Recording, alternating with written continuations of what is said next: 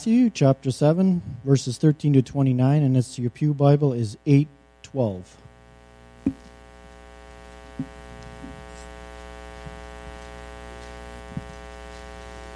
And chapter 8, verse 1. Enter by the narrow gate, for the gate is wide and the way is easy, that leads to destruction, and those who enter by it are many. For the gate is narrow and the way is hard, that leads to life, and those who find it are few. Beware of false prophets, who come to you in sheep's clothing, but inwardly are ravenous wolves. I think I said that right. You will recognize them by their fruits. Are grapes gathered from thorn bushes, or figs from thistles? So, every healthy tree bears good fruit, but the diseased tree bears bad fruit. A healthy tree cannot bear bad fruit, nor can a diseased tree bear good fruit. Every tree that does not bear good fruit is cut down and thrown into the fire. Thus you will recognize them by their fruits. Not everyone who says to me, Lord, Lord, will enter the kingdom of heaven, but the one who does the will of my Father who is in heaven. On that day many will say to me, Lord, Lord, did we not prophesy in your name, and cast out demons in your name, and do many mighty works in your name? And then I will declare to them, I never knew you. Depart from me, you workers of lawlessness. Everyone then who hears these words of mine and does them will be like a wise man who built his house on a rock. And the rain fell, and the floods came, and the winds blew and beat on the house. But it did not fall, because it had been founded on the rock. And everyone who hears these words of mine and does not do them will be like a foolish man who built his house on the sand. And the rain fell, and the floods came, and the wind blew and beat against that house, and it fell, and great was the fall of it.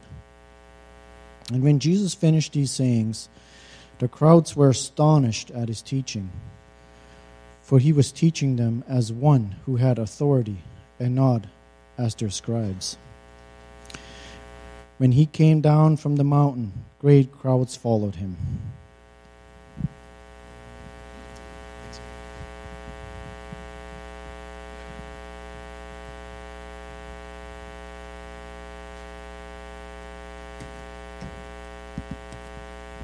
Thanks, Jürgen. Let's pray. Lord, thank you for your word. We pray you'd open our hearts to hear it and to receive it and to live it out. In Jesus' name, amen.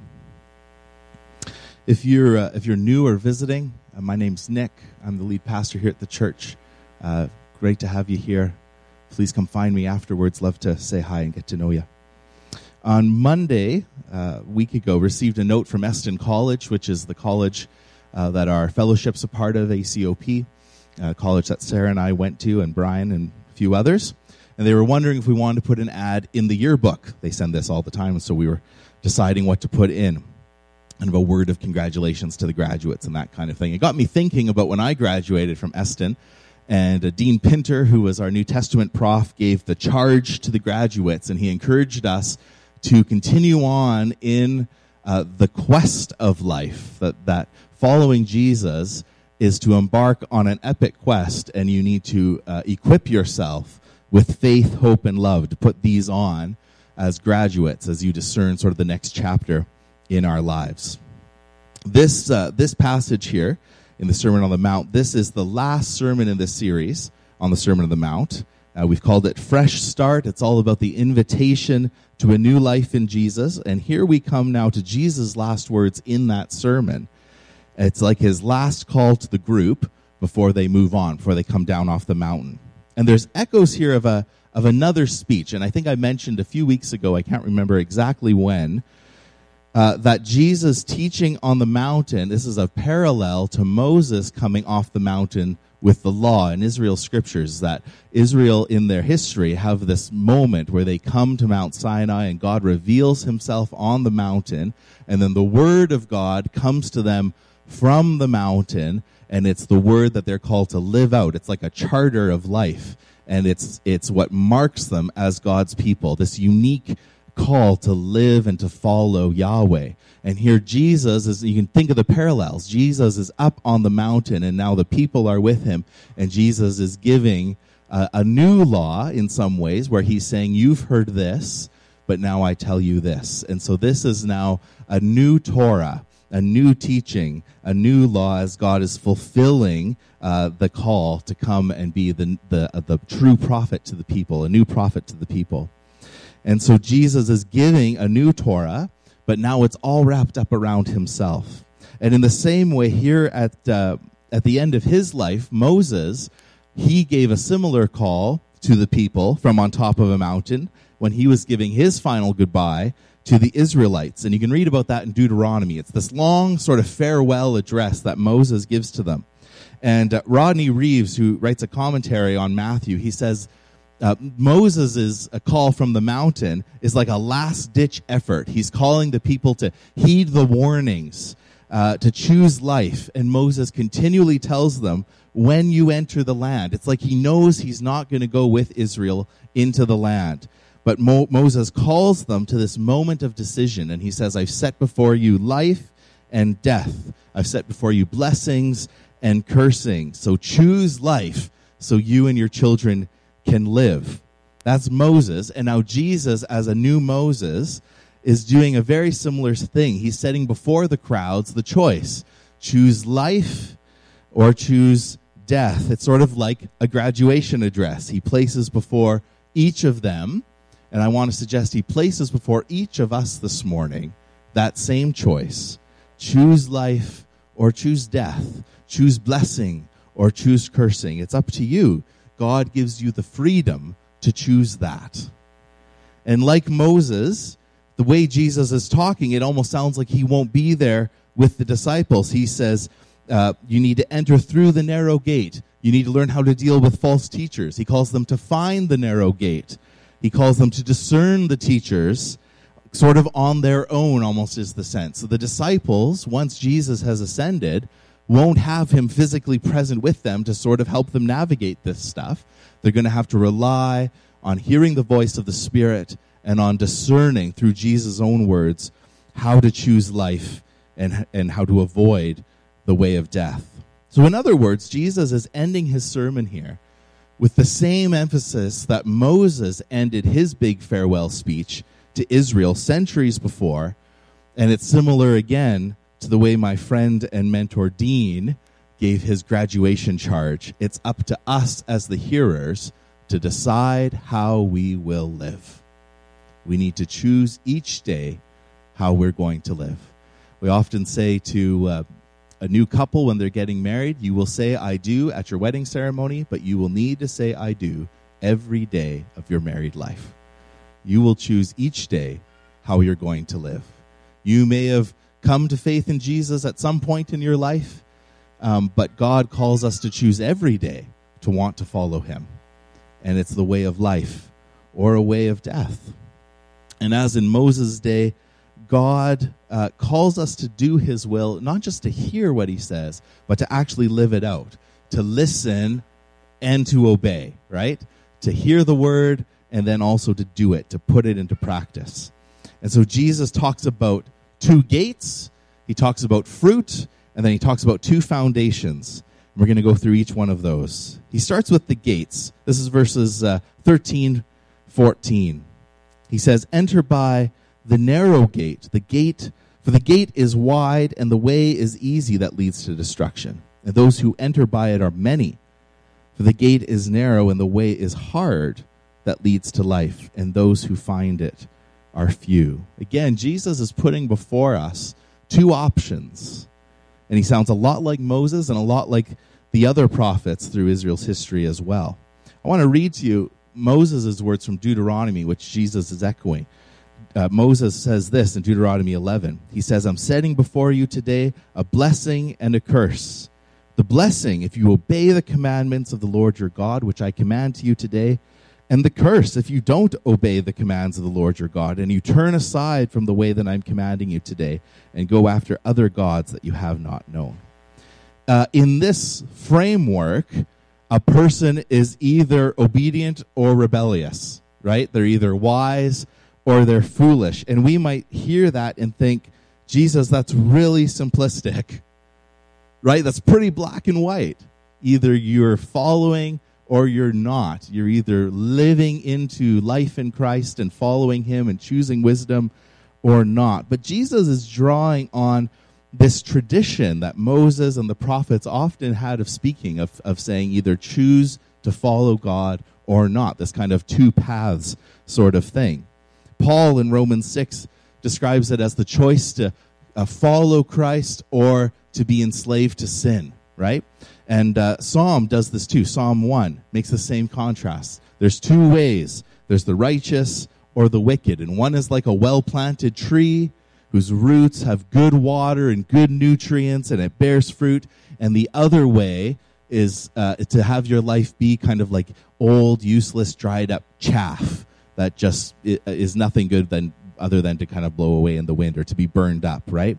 And the key call for us is this. Again, all of us every day make decisions to be on a path of life and wisdom, to follow God or to not, right? It's not like you have a choice whether to be on the path or not. You're on a path.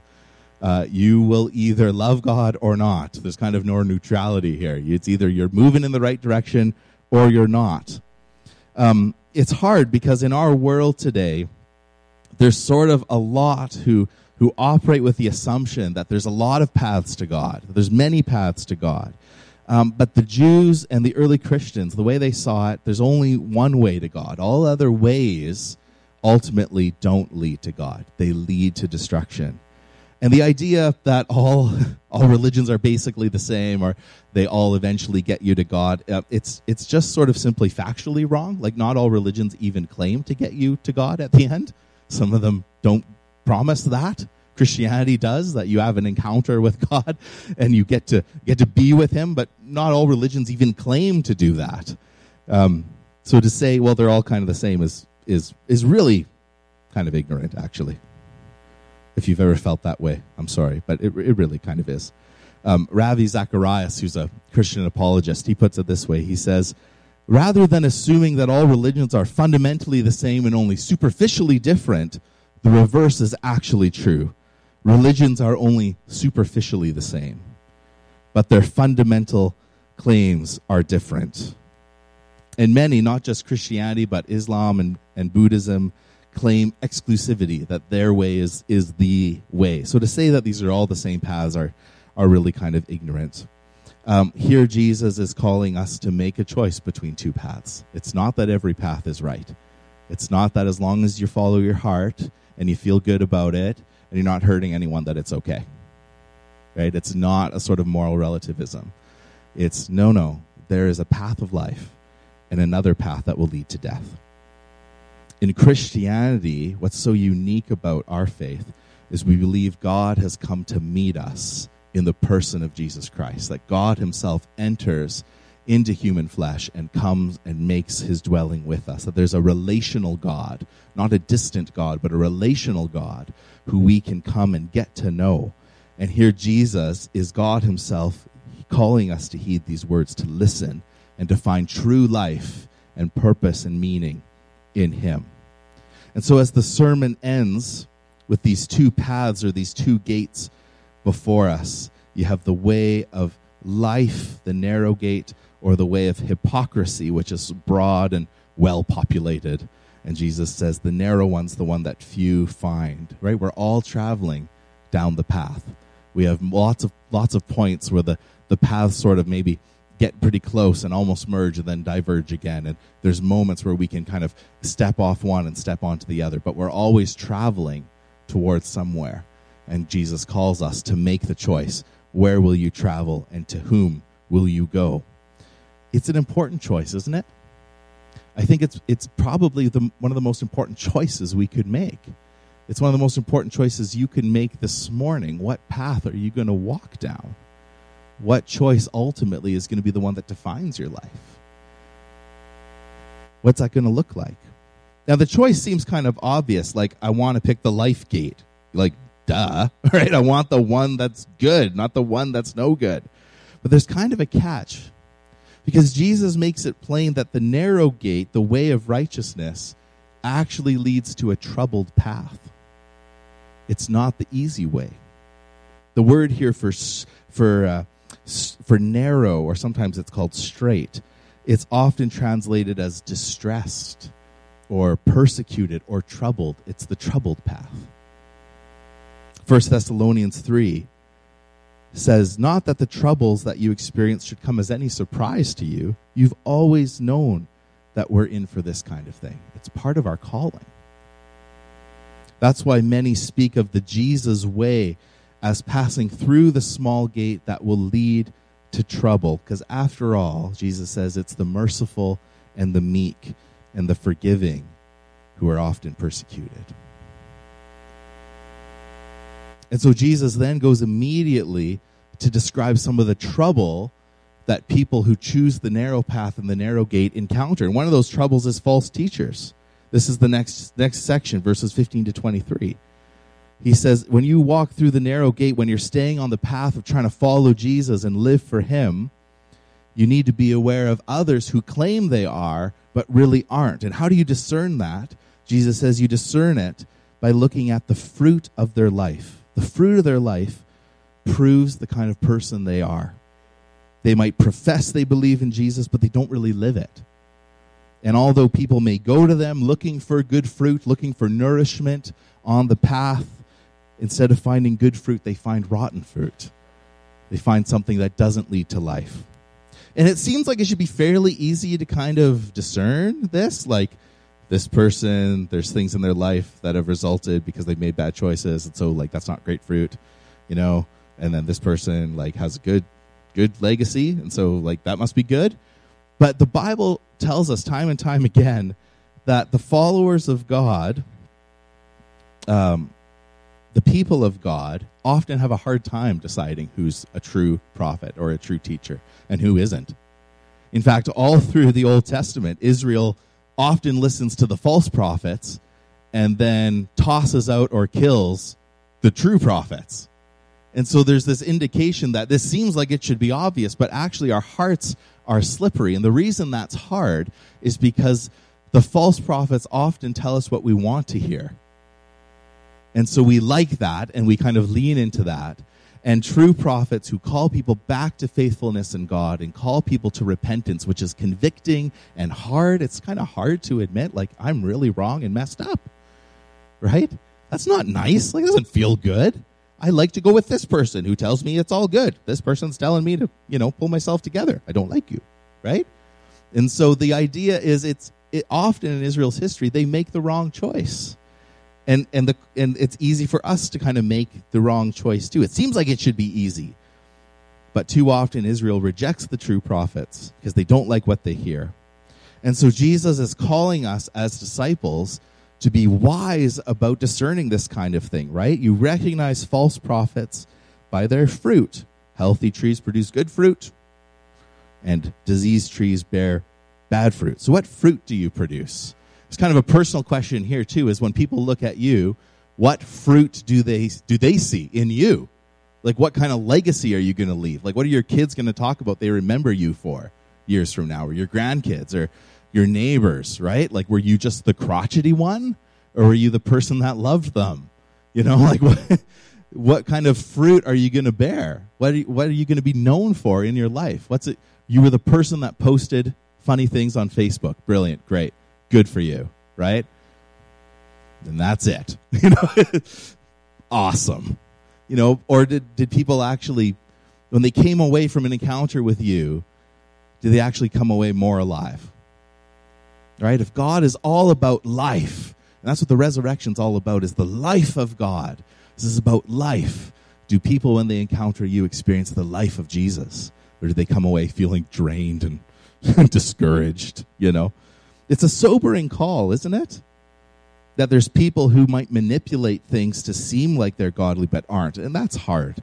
And it's again, not a call to be judgmental, which we talked about, I think it was last week, but a call to be discerning, to be wise, right? There's no call here to then condemn the false teacher, but simply to recognize the fruit, to try and evaluate well, is this person for Christ or not? And it's a sobering call. I think the words in verse 21 are especially sobering, right? Jesus says, "Not everyone who says to me, 'Lord, Lord,' will enter the kingdom of heaven, but the one who does the will of my Father who is in heaven." It's not just saying you're a Christian that matters. It's actually living it out, right? That's what that means. You can't just say, "I love Jesus," and then turn around and do something that is entirely opposite of what that life should look like, right? Your words need to match with your life. That's what Jesus is calling us to here. And then this part, which is especially interesting. Verse 22, he says, "On that day, many will say to me, 'Lord, Lord, did we not prophesy in your name and cast out demons in your name and do many mighty works in your name?' And then will I declare to them, 'I never knew you. Depart from me, you workers of lawlessness.'" And Jesus seems to be saying something like this, that it's possible that a person can prophesy in the name of Jesus and perform signs and wonders and even cast out demons and do all kinds of mighty works and actually not know Jesus. And you think, how can that be, right? Like, that's a sobering, especially in a Pentecostal church, right? That's a sobering thought. When we believe and we practice healing and praying for people and prophetic ministry, and we believe in miracles and deliverance, and we, and that sort of thing does happen. What do we do with that? And Jesus isn't saying that those signs are bad. He's not saying don't, that prophecy is bad or miracles are bad. He's not saying that. He's saying only those things aren't the fruit you look for. That's not the indication of fruit. You don't look at how many people a person's helped to heal or to see if that person's a true or false prophet. That's not the indicator. You actually, instead, you look at the fruit of their life. Are they compassionate?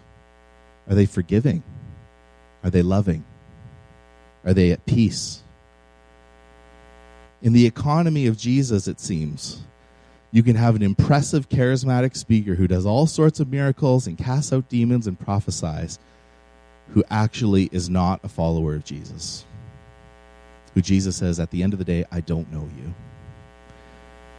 That must mean the flip side is true, I think. You can have someone who has no influential position at all, who sits quietly in church, who serves where they can, who seeks to do the will of God, and they are welcomed into the kingdom.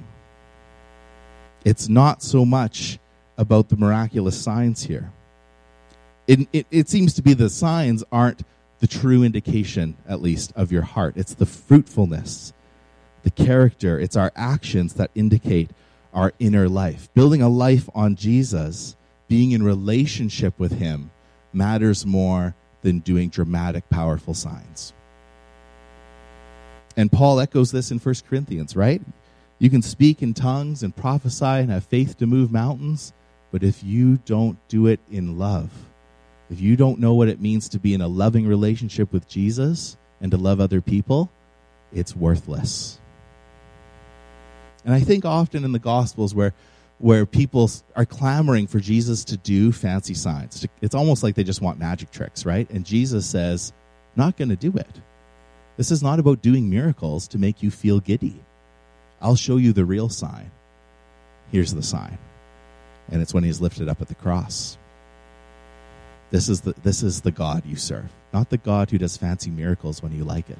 It's the God who lays down his life for you and defeats death and then invites you into life with him so that you don't have to experience death and separation from God, right? It doesn't mean that the signs are bad. They're just signs. They're meant to point to Jesus.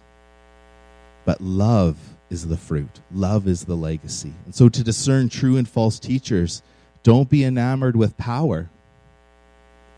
But look at the fruit. Look at their character. Look at the legacy. And that's a choice. It's a choice between life and death. Choosing who do you listen to? Who do you follow? Again, it doesn't mean the signs are bad. It doesn't mean we don't pray for healing.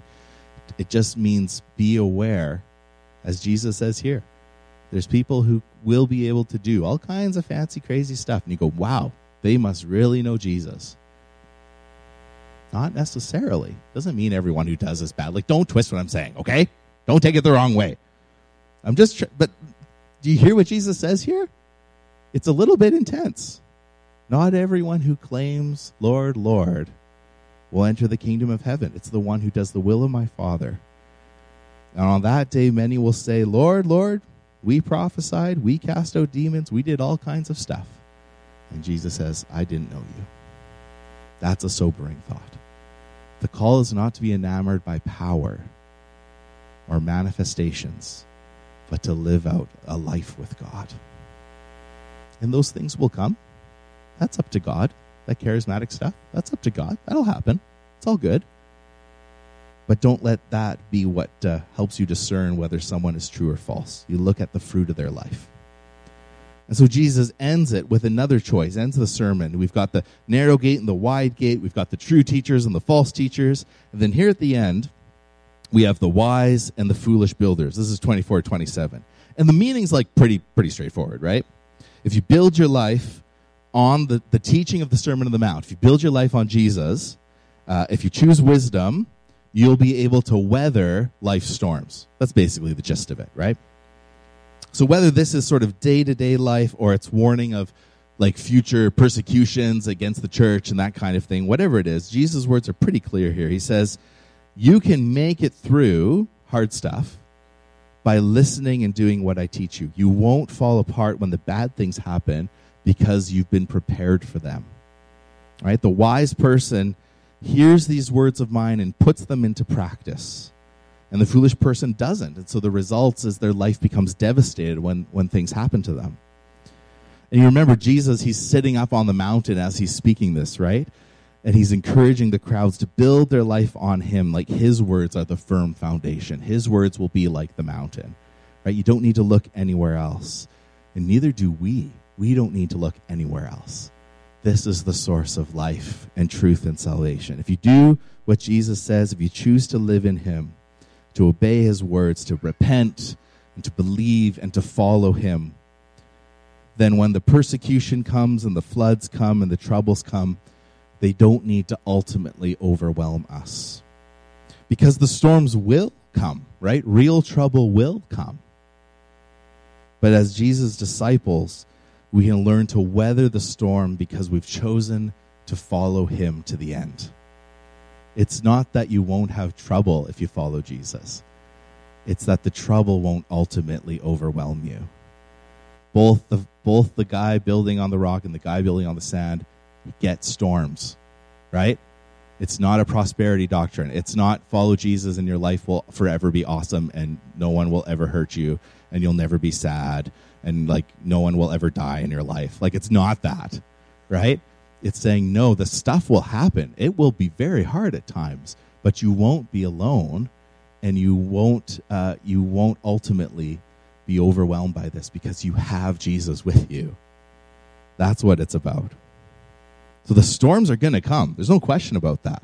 If you're this would be a good indication of false and true teachers. If someone starts telling you, this drives me nuts. If someone starts telling you, if you follow Jesus, you'll never experience any kind of difficulty, just run the other way. We follow the crucified God. This is the one who embraces suffering and who says, remember 1 Thessalonians, that verse I read, we know there'll be trouble. This is part of the call. The world will hate us because of him. But don't be afraid. He's overcome the world, right? I will be with you always. Bad stuff can happen. And it is really bad. I'm not saying it's not bad, but it need not ultimately destroy or overwhelm us because we have Jesus. So it's little wonder then that the crowds are astonished at this, right? No one speaks like this. No one has the authority to say this kind of stuff. These are the words of Yahweh himself. This is the way to righteousness that exceeds all the Pharisees' rules, right? This is the way to live with a confidence of who we are in God, to follow Jesus. And so Jesus gets up and he starts to go down the mountain. This is chapter 8, verse 1. What do we see? Great crowds followed him. Now, will they all believe and put it into practice and live it out? That remains to be seen as you go through the rest of Matthew. But Jesus gets up and he starts to go down the mountain. And I get this picture that he's been teaching for a while, right? There's been a lot of hearing his words. But now Jesus gets up and goes down. It's almost like he gets up to go down and live out his teaching in practice, in real life, right? He gets up to go down and to be with the broken people and to be with those that are hurting. In fact, the next verse is what? He's cleansing a leper. He heals many. He's calming the storm. He heals the paralytic. Jesus gets up from teaching to go and live it out. And the crowds follow him. Folks, the invitation for every one of us this morning is to move from the place of hearing teaching to then going and putting it into practice. It's not complete to just hear it and then not live it. Jesus calls us to move from the mountain, from being taught on a Sunday, to then living out what we heard in the day-to-day lives of our regular week, to move off the mountain and into the villages, to move out from the church and into our workplaces and our families and our schools. Do you see how that works? We're not just gathered to sort of just be together. We're gathered in order to then be sent out. And so that's why every Sunday I like to end with the benediction that you are then sent out with this word fresh upon your hearts, the Spirit of God alive in you. We don't just go to hear and feel nice feelings and think nice thoughts, right? It's to go to be re-energized, to meet with Jesus, and then follow him in ministry and in mission back out into the world. Jesus gets up off the mountain. Great crowds follow him out as he goes to then love people, to embrace others. He goes down into the community, into the place of mission. And he calls us to go and do the same thing, to give our lives, to pour out our lives in love and ministry to others. And so we're called to come off the mountain too, into our relationships, heading out into mission. Which way will you choose, folks? It's a passage all about two ways, isn't it? And he extends that invitation to all of us to choose the narrow way, to choose to bear good fruit, to choose a firm foundation, to build your life on him and on his teaching, on the reality of the cross, that he's come to pay the price for our sins, that we can be freed from sin and come into eternal life. Or we can choose wide gate, poor fruit, bad foundation, and ultimately Jesus' words of, I don't know you. That's the choice. It's a sobering word, but it's God's word to us. It's the difference between knowing things about God and actually knowing him. And I think that's what that passage gets to as well. You can know lots about God without really knowing him. You can say, I did all this stuff. I knew all kinds of stuff about you, Jesus. And Jesus says, but I didn't know you. You realize, of course, like Satan and the demons know lots of stuff about Jesus. Right? Like, just because you know a lot about God doesn't mean you really know him. Like, even the bad guys know stuff about him. So, that's not the point. It's not just to have lots of information about God. The point is to have your heart transformed by him, to be shaped by him. And so he calls us into obedience and repentance and into faith. So let me pray for you, and then we're going to come to the table. And as we come to this table, let it be a choosing afresh which path I'm going to be on, right? I'm choosing this path, the path of Jesus, the path that leads to true life. It's a path that's wrought with trouble along the way, but because I know where I'm headed and I know who guides me and who's with me, I'm going to be okay, right? This is the path I choose. So as we come to the table, let it be a choosing afresh the path. Let's pray together. Lord, we thank you for this word. It's a word that cuts to the heart, that makes us evaluate our decisions and where we're at in our lives and our attitudes. Like, do we even want to follow you? Is it really like that? It cuts into all those thoughts and questions. And this morning, Lord, I pray that you would encourage us in our hearts that you do love us so much. You put the choice before us, and you love us so much you don't force us to make the right choice. You actually want us to choose it. Because if you forced us to, it wouldn't be a real choice. It wouldn't really be doing it out of love. It would just be robots. But you put the choice before us, and you say, Lord, you invite us to choose, to actually want to follow you. Lord, that freedom is an incredible gift.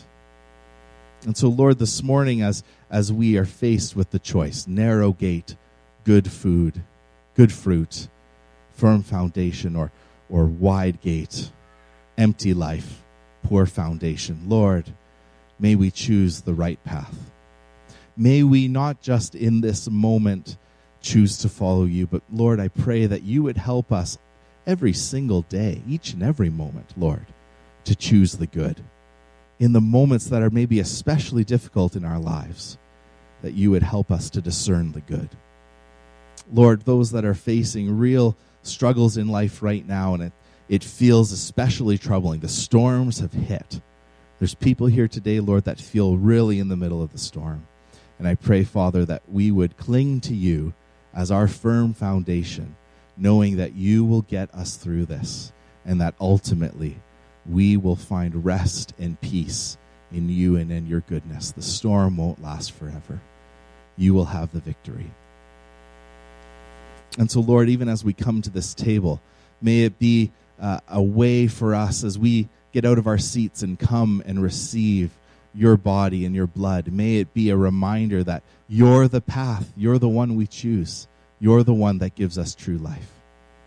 We pray that you would call us and settle in our hearts, Lord, that invitation that you do love us so much and you invite us to follow you. And Jesus, I just pray this morning, if there's anyone here, if just as we're praying, as our heads are bowed, as eyes are closed, if you're here this morning, you've never received Jesus, maybe you've been on that wide path, you've never chosen the narrow path, and you want to this morning, all it need to do is even in the stillness of your heart, is to say, Lord, I invite you into my life. I choose you. I choose the narrow path. I want to follow you, Jesus. I repent of my sin. I believe you died on the cross for me. I love you. I want to follow you. And if that's you this morning, if you've prayed that prayer, I'd love to talk to you afterwards. So, Lord, we pray that as we come to this table, it would be a choosing afresh to follow you. In your name, amen. Amen. Invite the worship team.